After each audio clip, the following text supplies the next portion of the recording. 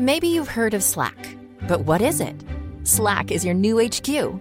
One place for everyone at your company to find answers, share updates, and stay caught up. Slack, where work happens. Get started at slack.com. My mission is simple, to make you money. I'm here to level the playing field for all investors. There's always a bull market somewhere, and I promise to help you find it. Mad Money starts now. Hey, I'm Cramer. Welcome to Mad Money.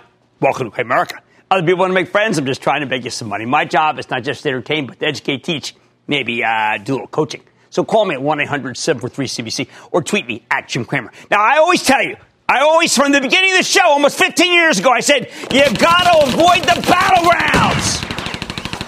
It's hard enough owning the stocks of companies with obviously great fundamentals, but a battleground with you're met with infiltrating fire, interstitial machine gun madness. Count me out. Too much effort. Sometimes, though, you got to take a stand. In a market like this one, where the bullish animal spirits can bowl anybody over, including today, Dow inched up 30 points, S&P advanced 0.29%, NASDAQ came 0.44%. Some battlegrounds, even for me, too tempting to ignore. That's why I've been taking a stand with Tesla. And why I've gone back and forth with Netflix, two of the biggest hornet's nests of our time. So what separates a Tesla, a battleground stock that I feel compelled to champion, from a Netflix, which I've lost conviction in? It could champion it for years at lower levels. Okay, all my career I have been fascinated by companies with vociferous bulls and ferocious bears. If only because they can be so entertaining. Three things distinguish these stocks from regular run-of-the-mill equities. First, they're cult-like. House of pleasure. I mean, you got people who buy them because they love the product, not the earnings, and the product transcends simple analysis. There is no such thing as a price-to-coolness ratio. You either drink the Kool-Aid or you don't. Second characteristic of battleground stocks, potentially troubled financials. The real Verdun-like slugfests tend to have terrible balance sheets that can never be fixed by simple operating earnings, only by raising capital. Third, battlegrounds tend to have charismatic leaders. Now, I've had the privilege of meeting Reed Hastings, the CEO of Netflix, and he is charismatic. He's charismatic as all get out. The genuine item. Someone who's practically inside my head when he sends me what to watch on Netflix at night. Of course, he sends millions of other subscribers the same emails, but I always think it's coming directly to me. However, nobody is more charismatic than Elon Musk. For better or worse, the guy's one of a kind. Musk's a walking charisma machine, ordinarily entertaining and fun-loving and critical to the point of scathing. Sometimes I think he gives me a run for the money as the most sincerely insincere man in North America. Other times he comes off like a true believer. He eviscerated me once at a dinner party. It was different. So let's put both Tesla and Netflix through these three prisms. Now, we're going to start with Tesla because I need you to understand what converted me from an agnostic skeptic to an outright bull. About 3 months ago, my eldest daughter got a chance to drive a Model 3 from Oregon to San Francisco. She just sold her beat-up used Ford, she's definitively non-car person. I know she felt trepidation about the battery and the 600-mile trip. But within the first 100 miles, she called me. That in itself is exciting. To tell me how much she loved being behind the wheel of the darn thing. She's never, ever expressed even a whit of interest in any other vehicle. Now she's bragging about driving a Tesla. I told her that I'd driven one years ago and loved it, but never thought that much beyond that. She had two words for me. Buy one. She'd take down all the features she liked, especially the widescreen, but nothing mattered more to her than the flatulence button, which she thought was hysterical. About 2 months later, and I too found myself on the West Coast with my wife and another fabulous husband and wife couple who could not wait to put me in the Gullwing Model X. My wife, Lisa, loves cars. Oh boy, is she ever a car person. She'd be crazy. And she was immediately smitten. Now, I have to admit, I love the whimsical nature, the handling, the Gullwings were cool. The drive was fantastic. What did she love? The flatulence gimmick. Oh, but she also, maybe like mother, like stepdaughter?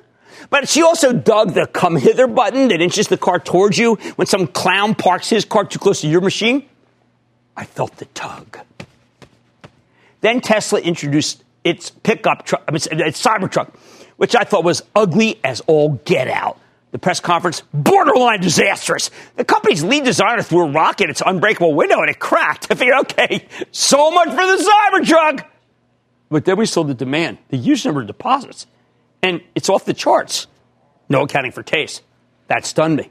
I decided then and there, that was it. I'm done. I can't fight it anymore. I wanted the Kool-Aid myself. What about the financials? Ooh, the bears are always telling us to be very careful because Tesla's got a hideous balance sheet. So I checked in with one of the most skeptical CFOs in the world. You know what he said? He told me that Tesla could raise $2 billion in a heartbeat. This is not a company that's going to have trouble raising money. Plus, even the bears recognize that Tesla's about to have an earnings breakout, perhaps as soon as next year. It's the only car company with any real mojo per share. The remaining worry, the solar panel business. Tesla spent billions acquiring this from Solar City, and I wasn't going to play Solar City. And for years, it seemed like a terrible bet. But then my wife sent me an article this very morning about how Tesla's solar roof tiles are now as cheap as normal roof tiles. They're guaranteed. They look like normal tiles. And she wants me to get them, so we're getting them. If you believe in the product and you're not worried about the financials, all that's left is the leadership question, which brings me to the outsized personality of Elon Musk. Normally, I don't mind flamboyant CEOs, but I hated how Musk would tweet like a crazy person, taunting both the analysts and, maybe more important, the SEC. Fortunately, all that ended when Musk agreed to stop his incendiary tweeting as some weird settlement with the government. Even better, on that last conference call, he revealed his true rigor without the sardonic quips. Musk, it turns out, is a great CEO when he can get out of his own way, and that seems to be what he's doing. Cult product, check. Sound balance sheet, check. Charismatic leader, check. Check, please. If you're going to invest in a battleground stock, Tesla's got all the ingredients of a winner. Contrast that with Netflix. Now, this weekend we watched the new Scorsese movie, The Irishman, along with nearly everyone else in America. And you know what? I didn't love it. Great acting, no commercials, but it didn't really click for me. Then while perusing Netflix, I stopped on that Spy with Sacha Baron Cohen, and I binged like crazy. I barely slept. Maybe I didn't. Netflix makes some of the greatest content on earth, so it's got the cult product thing nailed down. How about the financials? Right now, there are just too many of these streaming platforms, and that's jacking up the cost of content. With all the new competition, the cost of programming could keep escalating, like sports. And if that happens, Netflix will simply be a good product, but not a good stock. Finally, there's the charismatic leader, Reed Hastings. I think he's a genius, visionary. Unlike Elon Musk, Hastings doesn't have a long history of self-sabotage. But at the end of the day, Netflix only has the cult product thing check and the charismatic leader check. I'm still concerned about the actual fundamentals in terms of the money that they need because of the wave of new competition and the rising cost of content. Right now, Wall Street is split on this one. Some predict an acceleration in new signups, some see a slowdown or even a decline, and that's why it's a battleground. And I can't figure it out. I can't figure out who's right. Hey, this one is indeed too hard for me. The bottom line, sometimes it's worth getting involved in a battleground stock, but only when you have a truly staggering level of conviction.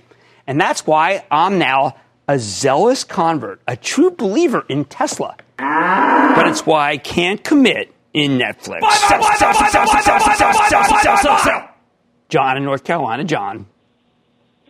Jim, I always appreciate your comments and analysis, and I want to thank you for taking a call from me for what is either the 8th or 9th time. Woo! There you go. Yes. Hey, Jim, I bought Boeing after the first 737 MAX jet crashed, sold it for a nice profit in February, bought it back on a dip in August, but after a 6.5% decline in the past 2 weeks, and boy, it was down a lot more than that this morning, coupled with the continued grounding of the 737 MAX, and what we heard from hearings and testimony yesterday, that is, I'm quoting, impossible to tell when the 737 MAX will be recertified, resume flights. Should I sell or hold on to my shares? I think you can hold on, but I have to understand it's going to be rocky, and we keep getting this delay, and that's in part because who wants to check off on it? I'm not saying it's a nothing burger. I am saying that you're going to be I think you'll be in a holding pattern for a long time, and then you have to see how much they owe. You got to worry about the cash flow. I think there are better ways to to invest in aerospace, but I'm not going to tell you to sell it. It is a great American company, and it will come back. It's just going to take some time. How about Isaac in Ohio, please? Isaac. Booyah, Jim. Booyah. I've always wanted to say that live on your show. Thanks for taking my call. People like to say it. They say it to me all the time, and I love it. What's going on?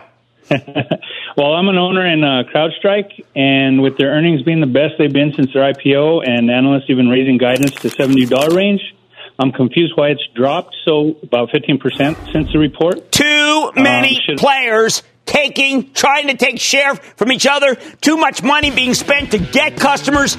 It has become crowded at CrowdStrike. I agree with you that it's terrific cybersecurity business, but everybody wants in, and that is eviscerating the potential margins. Not yet. Right now, I am fascinated by companies with ferocious bulls and angry bears, and I am now bullish on one battleground stock, Tesla. Netflix, call me, as Will Force would say, skeptical. I made money today. It's been a real volatile year for that Palo Alto Networks, speaking of CrowdStrike. But what does 2020 have in store? I'm going to talk with the CEO. Then, understanding millennials might be hard for Wall Street, but I spotted some of the key trends in the age group in the unlikeliest of places. I'll reveal. And yesterday I told you one of the most bankable themes in this market was 5G. And tonight I'm sitting down with one of the companies that can bank on that trend. You might miss my exclusive. It has many more things besides 5G with VMware. So stay with Cramer.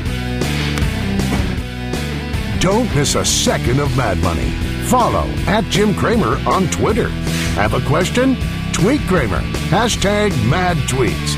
Send Jim an email to madmoney@cnbc.com or give us a call at 1-800-743-CNBC. Miss something? Head to madmoney.cnbc.com. Maybe you've heard of Slack, but what is it? Slack is your new HQ. One place for everyone at your company to find answers, share updates, and stay caught up.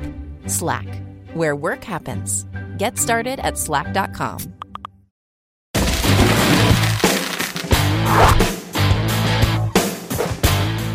What do you do when a company that's riding a powerful long-term theme confounds Wall Street? That's the question I keep asking myself about Palo Alto Networks, PNW. It's a major player in the cybersecurity space. After rallying hard in October and most of November, Palo Alto reported a solidly better than expected quarter a few weeks ago. Then the company's forecast was widely considered to be tepid, and the stock got pancaked, plummeting from $250 to $220, single session. The problem? Management guided for earnings for $1.11 to $1.13 for next quarter. Wall Street was looking for about $1.30. However, Palo Alto says the numbers were misunderstood, perhaps even by me, and I want to be open-minded. Same day, company announced that it's acquiring Apparetto. That's a hybrid cloud security play for $150 million, and the cost of the deal is included in those numbers, which means the forecast may not be comparable with the numbers Wall Street was anticipating. I want to hear the other side of the story. So let's take a closer look with Nikesh Arora. He's the chairman and CEO of Palo Alto Networks to get a better sense of where his company's headed. Mr. Arora, welcome back to Mad Money. Thank you very much, Jim. Thank you for having me. Okay, so Nikesh, before we get into the nitty-gritty, let's take a step back for a second. You were recruited to join Palo Alto Networks, chairman and CEO, but roughly a year and a half ago. Please give us an overview of Palo Alto then and Palo Alto now. So, Jim, when I joined Palo Alto Networks 18 months ago, I remember sitting in the same seat and talking about the phenomenal opportunity ahead of us as far as being able to build a cybersecurity platform. I'm delighted to report that what we've done in the last 18 months has even surpassed my expectations. We've taken a company which was a single product company. We did a really great job at building, selling firewalls, and making them part of a data center, to now having built 3 phenomenally good platforms. And as you know, in the enterprise space, every successful large enterprise company is a platform play. You talk about them on your shows. These are companies that have become the fabric of the future enterprises.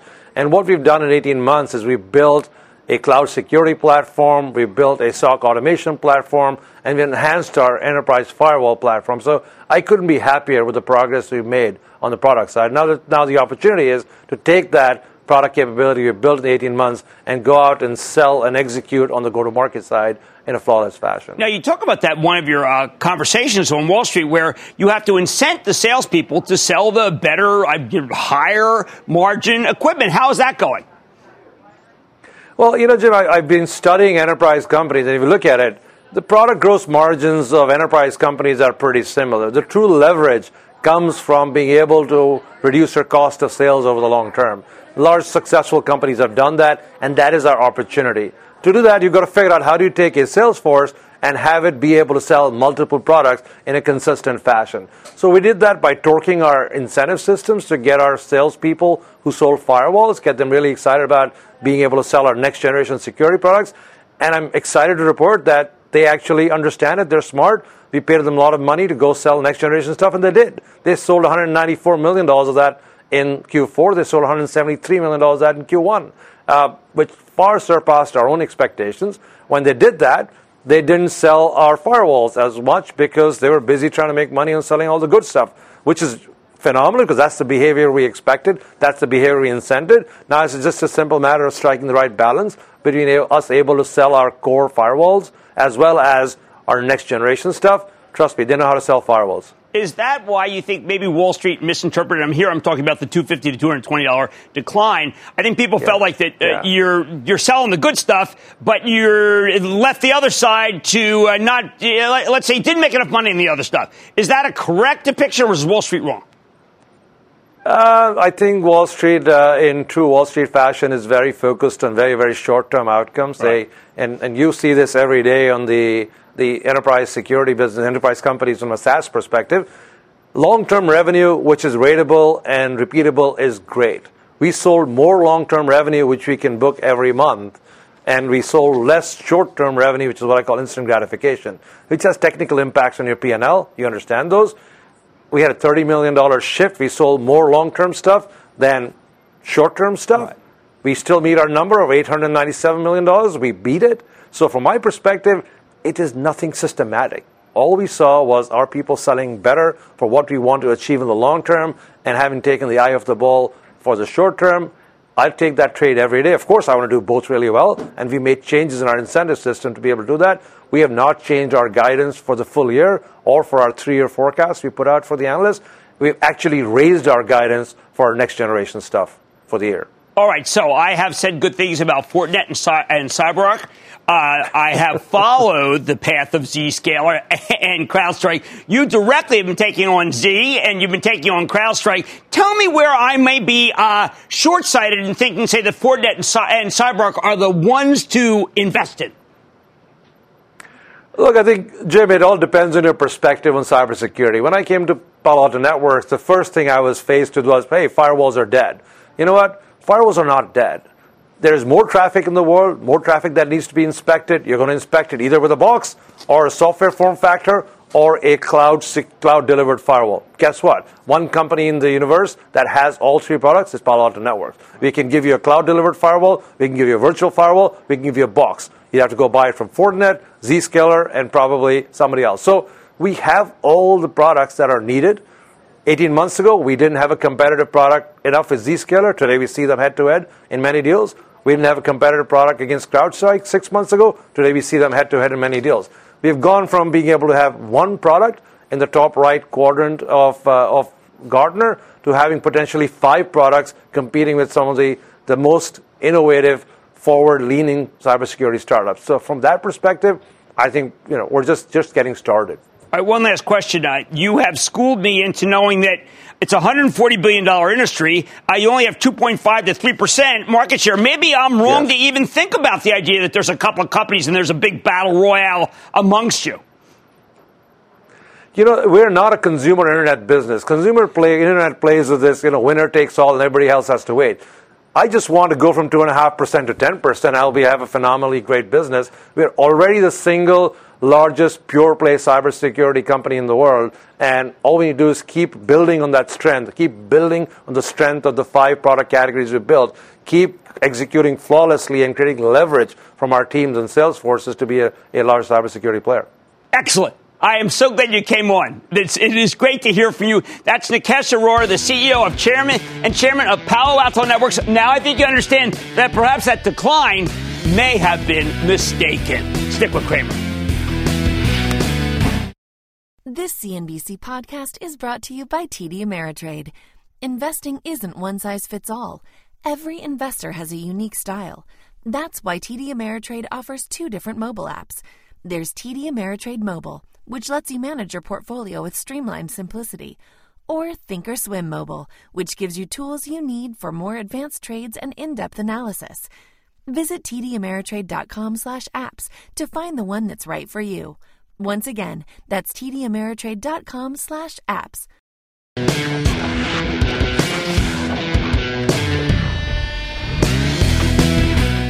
Few things are more difficult than figuring out what the heck millennials are doing with their money.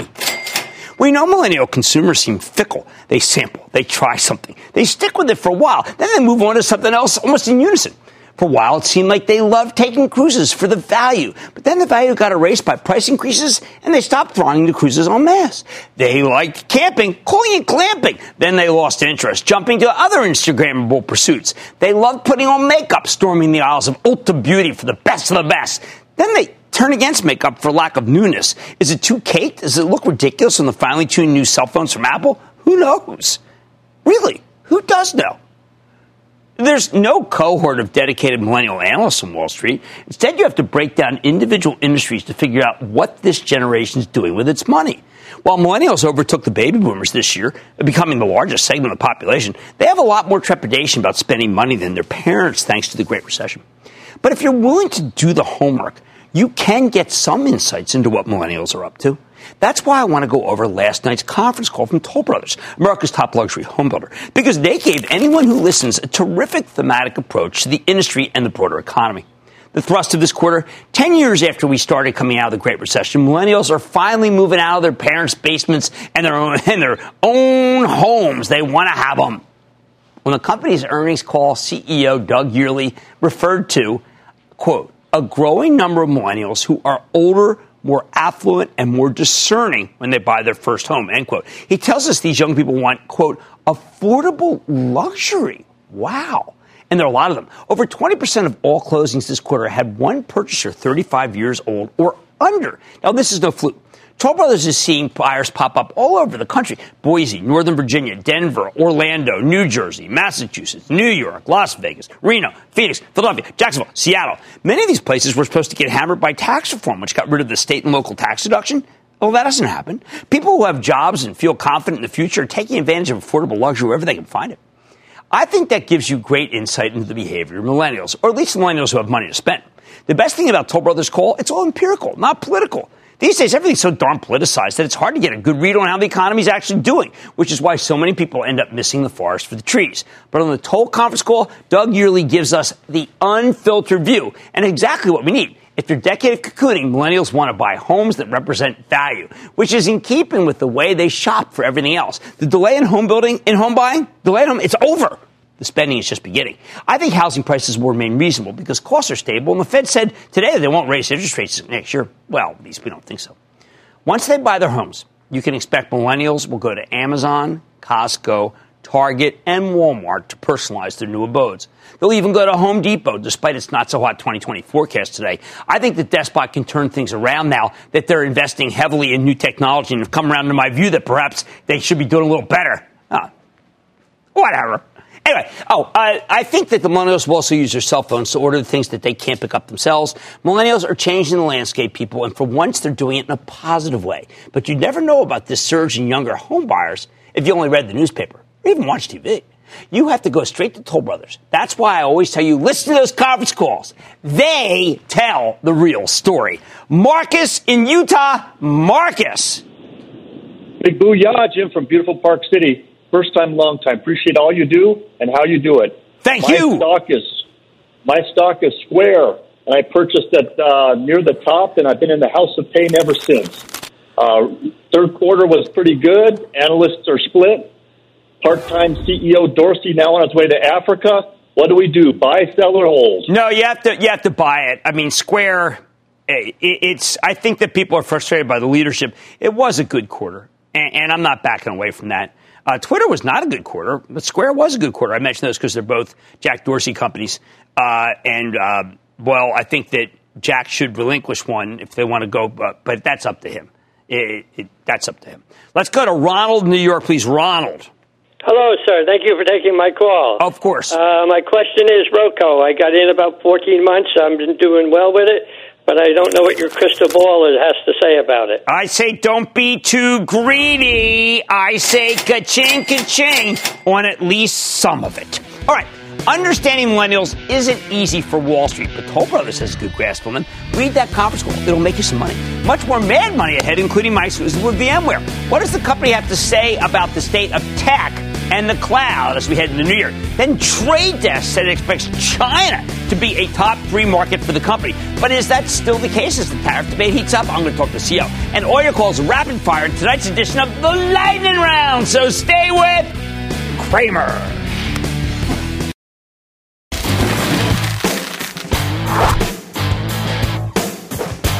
Some of my favorite cloud stocks have gotten pretty complicated here. Take VMware. That's the virtualization software pioneer that lets data centers run multiple virtual machines on a single server. Wall Street had already gotten skeptical of this one in August after the company told us about a pair of pricey acquisitions, Carbon Black and Pivotal Software. Then the cloud stocks went out of style on the Wall Street fashion show no matter what they did. But people didn't have much reason to worry about the fundamentals until about 2 weeks ago when VMware reported a really robust quarter, seemingly muted guidance for 2021. Initially, the stock surged in the news. That was right for giving up all of its gains, closing down 2% for the day. That was confusing. Since then, it's been going down to the point where I got to wonder, has this been overly punished? Let's check in with Sanjay Poonen. He's VMware's Chief Operating Officer for Customer Operations. Learn more about his company's prospects. Mr. Poonen, welcome back to Mad Money. Good to see you, Sanjay. Thank you. Happy holidays. Happy holidays. Great to be on your show. One of the most confusing moments that I've seen, because even as you said yesterday in a conference call at Raymond James, you wanted to talk about networking. You said, look, it's kind of a slower year for the hardware folks in networking. Geez, but it's been great for you. I don't think people think that you can have a great year without the hardware folks doing well. That's not true. Yeah, thank you, Jim. Our networking business is on fire. We've been in this business 7 years, 13,000 customers. You had a solid quarter, as you mentioned, 12% growth, but the networking part of it grew 50%. And what we're trying to do in networking is highly differentiated. Sort of like the nervous system, we now have a networking stack that goes from the data center to firewalls to load balancers to the branch offices. And we've accumulated now a set of customers, 80 million virtual switches. We're kind of like the Tesla of networking. Right. We're approaching this from a software-defined fashion.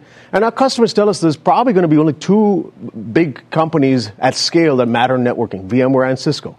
We're approaching it from the software down, and they're approaching it from the hardware up, but today they announced something that may be going even further down in hardware. Silicon. I think if we continue to serve our customers well in networking, if you look at some of our largest customers, we're going to become the indispensable nervous system for them for all of their networking, in the data center, to the cloud, to the edge, and up all through all their applications. Well, I think that you've made 2 acquisitions that were what your customers wanted. So I was confused why the market seemed a little muted, given the fact that Carbon Black and Pivotal, you've got to provide those.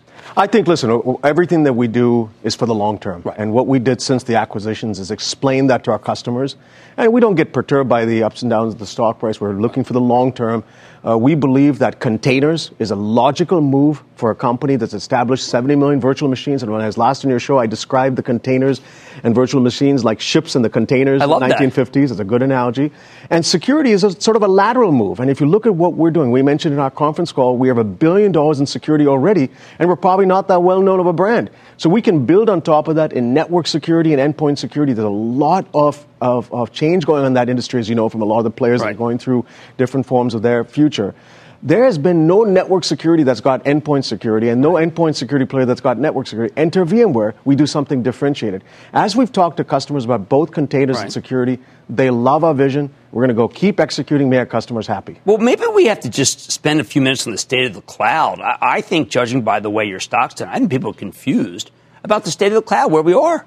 Let me make it Sesame Street simple. Okay. I just came back from Amazon reInvent. Right. It's sort of considered often the mecca of all shows. Right. And if you talk to the customers who went there and to VMworld, we had all of our VMworlds, 100,000 customers come to all of them, maybe 1 million people watching it. There are 2 key words that customers are telling me. First off, they want to understand migration, migrate. And the other is modernize. It's the M&M, okay? The migrate and modernize motion is what customers want to understand. We are that de facto standard for how customers can migrate in the cloud. Large customers like Freddie Mac talked about how they're going to migrate to the cloud, hundreds of their applications in record time. If you were to do this with other conventional methods, it would take you years upon years. We could do this now in months. we can do it 30 to 50% significantly cheaper. So we think that this is going to be the migrate part, and the modernize part comes with container technologies like the one we're acquiring from Pivotal. These are the two verbs that we think customers are all going to like from VMware. All right, then let's go back to another way. There was a piece by Piper Jaffray which just said, governance dynamics keeps a floor and ceiling on shares, talking about the idea that with Dell having the power to make strategic moves, or your company, that could pressure VMware shares potentially. But there's been no reason for Michael Dell to pressure VMware shares. Well, I'll tell you, first off, there's a misperception that VMware is sort of, tied to the hardware economy. Right. If anything, virtualization abstracts you from the hardware economy. So depending on how the hardware players do, we are a software-defined company. You need us in good times or bad times. On your show a couple of times ago, I said $1 invested in VMware has returned $10 of economic value. Michael Dell has said on your show, and I've also said, what's good for VMware is good for Dell. Okay. If you think about some of these motions like migration to the cloud, modernization, we believe that both VMware and Dell can do very happy. We're excited about the partnership. In some of the areas like hyperconverged infrastructure, part of the reason we have now leapt to number one over players like Nutanix is thanks to the partnership with Dell. And we're going to do more of that in terms of innovating in hyperconverged infrastructure, in the digital workspace, and now in security. Dell has announced that their preferred endpoint security solution is Carbon Black. So the partnership couldn't be ever better. Well, I do find, we had Nutanix on earlier this week. I know you watched the show. Both companies, you've never said a word negative. You don't do that. I think that you kind of view everybody as potential partners. It's always been the way. But how about something that is significant that could be impacting your business where you can't make partners, the trade war? Where are we? Listen, I think long term we expect and hope that peaceful things will begin. But we have to do things that first make sure that we're abiding by the laws of the land. Right. And if we're asked to not do certain ways of business, we're going to abide by the U.S. laws of the land. Right. Ironically, our China business was growing. In the midst of everybody else was declining, we had double-digit growth in China. Incredible. And this shows the indispensable aspect of what VMware can bring to customers in every part of the globe. We're across every vertical, every industry, every country. But that said, the U.S. government's a very important customer of ours. We abide by the laws of the land, and we will continue to do that in terms of making our business successful across all industries and all geos. One last thing I think people should know, the excellent piece, how leaders can become better teachers, about the idea we got to teach the next generation, which I find is a drift. You're walking and talking this theory. Well, I was very honored when Arya Huffington caught that article. Yeah, I think you saw it from Arya Huffington's post. Listen, it was a seminal piece of work that affected my life when Noel Tichy taught me that, a professor from Michigan School of Business.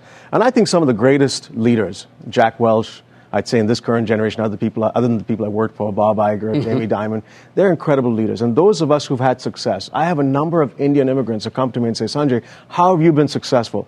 And it's my job to lead, and also great leaders are teachers. I recently had the privilege of doing this for a bunch of our vets. They came and said, listen, would you teach us? And that was one of the most impactful days of my life. I was almost in tears listening to their stories and sharing them a small part of my life. I think it's much more blessed to give and receive, and we as leaders have an obligation to teach the next generation. Well, I'm glad you said that. This is so important, ESG, leadership, undervalued on Wall Street, okay? Undervalued, but not with you. That's Sanjay Poonen, VMware Customer Operations COO. I hope now you understand that there's some factors here that make no sense about where the stock is, because it's better than where the stock is. Mad Money's back in for the break.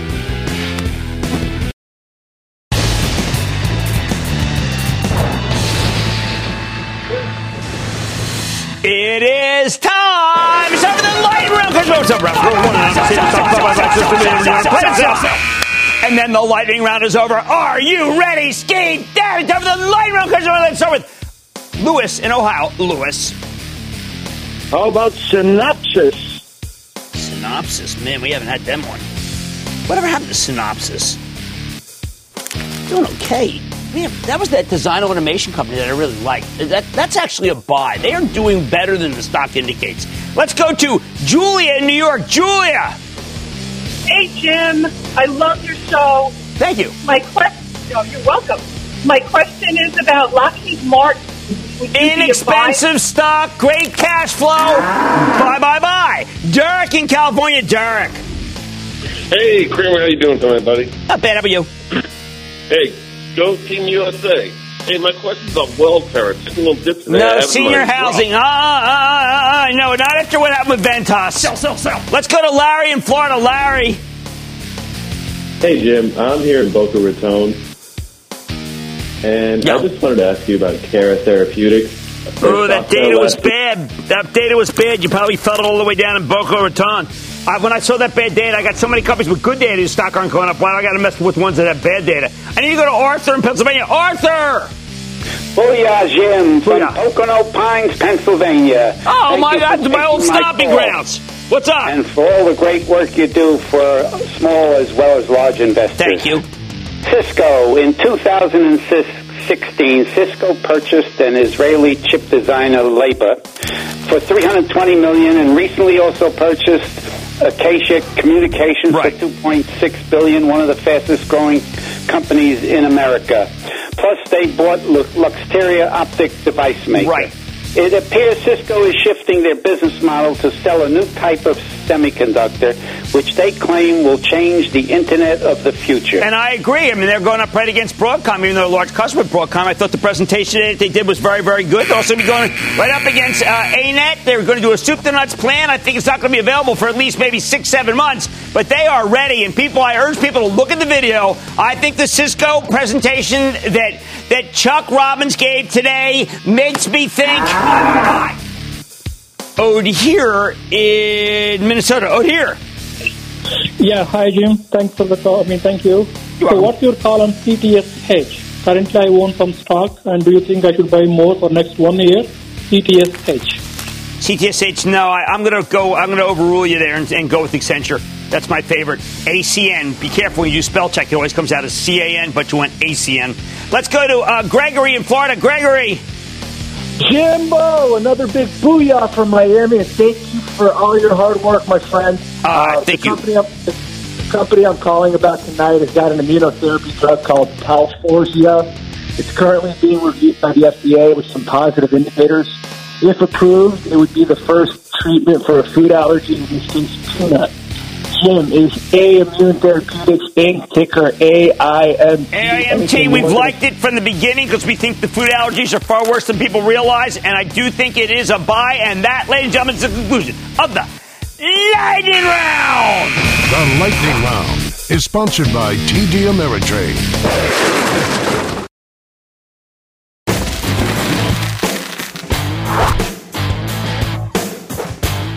I love it when a company is harnessing one powerful secular theme suddenly starts harnessing a second one. Consider the case of The Trade Desk, which is a software company that helps its clients manage data-driven digital advertising campaigns. I used to think of TTD as a play on programmatic ad buying, but earlier this year, the company inserted itself into the streaming video space, establishing partnerships with Amazon and Disney, helping them advertise on their new streaming services. They also are doing audio, which is growing astoundingly fast. And that's one reason The Trade Desk has been such a fantastic performer. It's up 115% for the year, 35% gain since we last spoke. Can it keep climbing? Let's dig deeper with Jeff Green, the founder, chairman, and CEO of Trade Desk. Get a better sense of his company's prospects. Mr. Green, welcome back to Mad Money. Thank you so much. Good to see you, sir. So good to see you. Jeff, I usually don't do this. Your company is really on fire. You are doing many things, and yet, even though you have amazing revenue growth, you're also profitable. That's right. And most companies can't say that. Why is it why can you do it? Most of the companies come on and say, hey, we're growing really fast, but of course we're losing money. What's the difference between you and them? Well, I think one big difference is just culturally. We said from the very beginning that we have to make money. We raced to go make money first. Right. And then once we got profitable, we took every dollar that we made and reinvested in the company. So our DNA was to get to profitable and then invest every dollar that we possibly could. And that's been a part of our ethos from the beginning. Hallelujah. What a refreshing breath of fresh air. Now, I was going over with Ben Stoto today, who works as head of research, that we're sick and tired of people playing this trend with Roku because they recognize the name. They should be with Trade Desk, but you are not visible to the people who are seeing your stuff. That's exactly right. So Roku's a great brand. They're a great product for consumers. And it's one way that investors can play the connected TV trend. But in our case, what we're offering is something that's very different, which is that we're an objective player. We don't own any media. Unlike Roku, unlike a Google or a Facebook, we don't own any media. So we go to the biggest advertisers in the world and we say, you need to figure out which digital ads to buy. Sometimes it's audio, sometimes it's TV, sometimes it's display ads. It could be on your phone. It could be anything.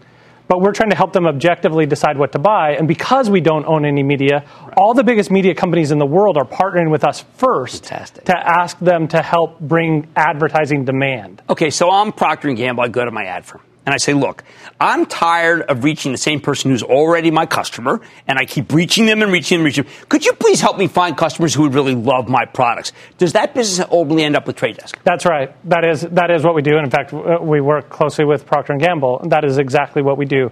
We help them take their data and insights about who their customers should be, not just the customers they already have, but the customers that they want that look similar to the ones they already have, and then go find them on the rest of the internet. And we are a play on the open internet, which is connected TV, but it's also everything else that is essentially not Google and Facebook in terms of inventory. Now, sometimes we laugh that customers, these companies seem to know who we are, and their ads follow us around and stuff. What do you advise us on those situations? Well, so one, we are not following anybody around. That's what I wanted to, because I don't want people to think that you're the opposite of that. That's right. And people might be turned off by that. Yeah. So right now the internet is going through a very important discussion, which is we have to respect privacy and we also have to show relevant ads. Right.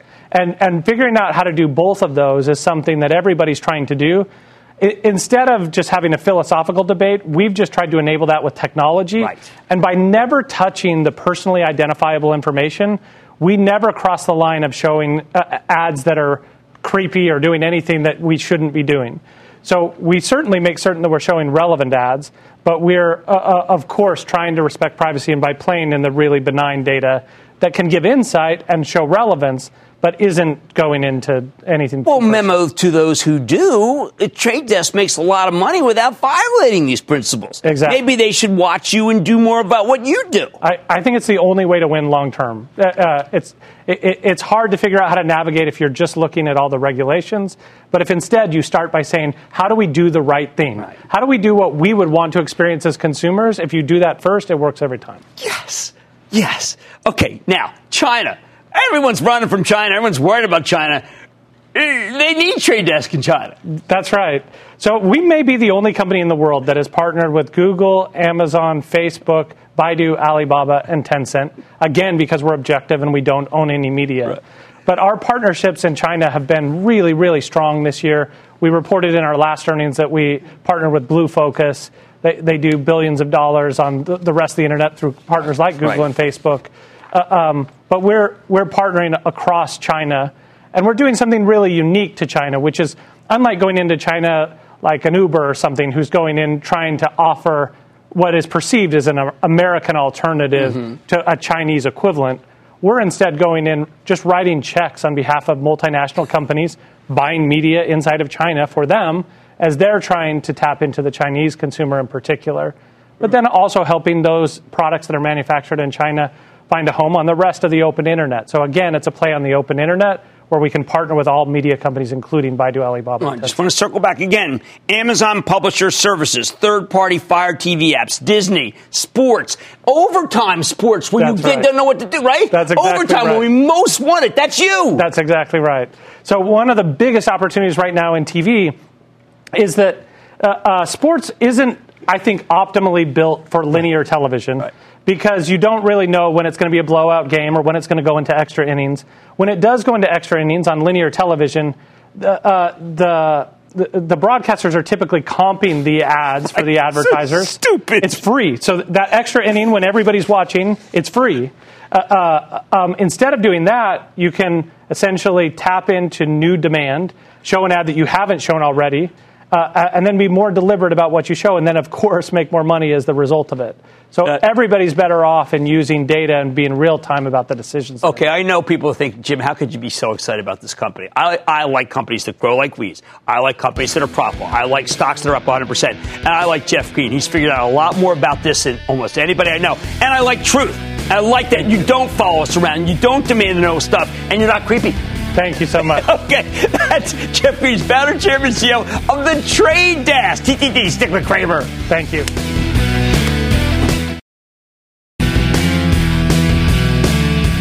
I told you the semis would be hot, and it's 5G. Don't forget Marvell, very strong story at Skyworks Solutions. Micron doing better. Don't forget the capital equipment stocks, too. I like to say this always, the bull market summer. Promise right, friend, just for you, right here on Mad Money. I'm Jim Cramer, and I will see you tomorrow. CNBC's Workforce Executive Council is a premier group of C-suite human resources executives from leading companies across the country. It offers a members-only portal and chat, plus exclusive industry content, with access to breaking news calls and digital networking experiences. The network and resources HR leaders need now. Apply to the Workforce Executive Council at cnbccouncils.com/WEC.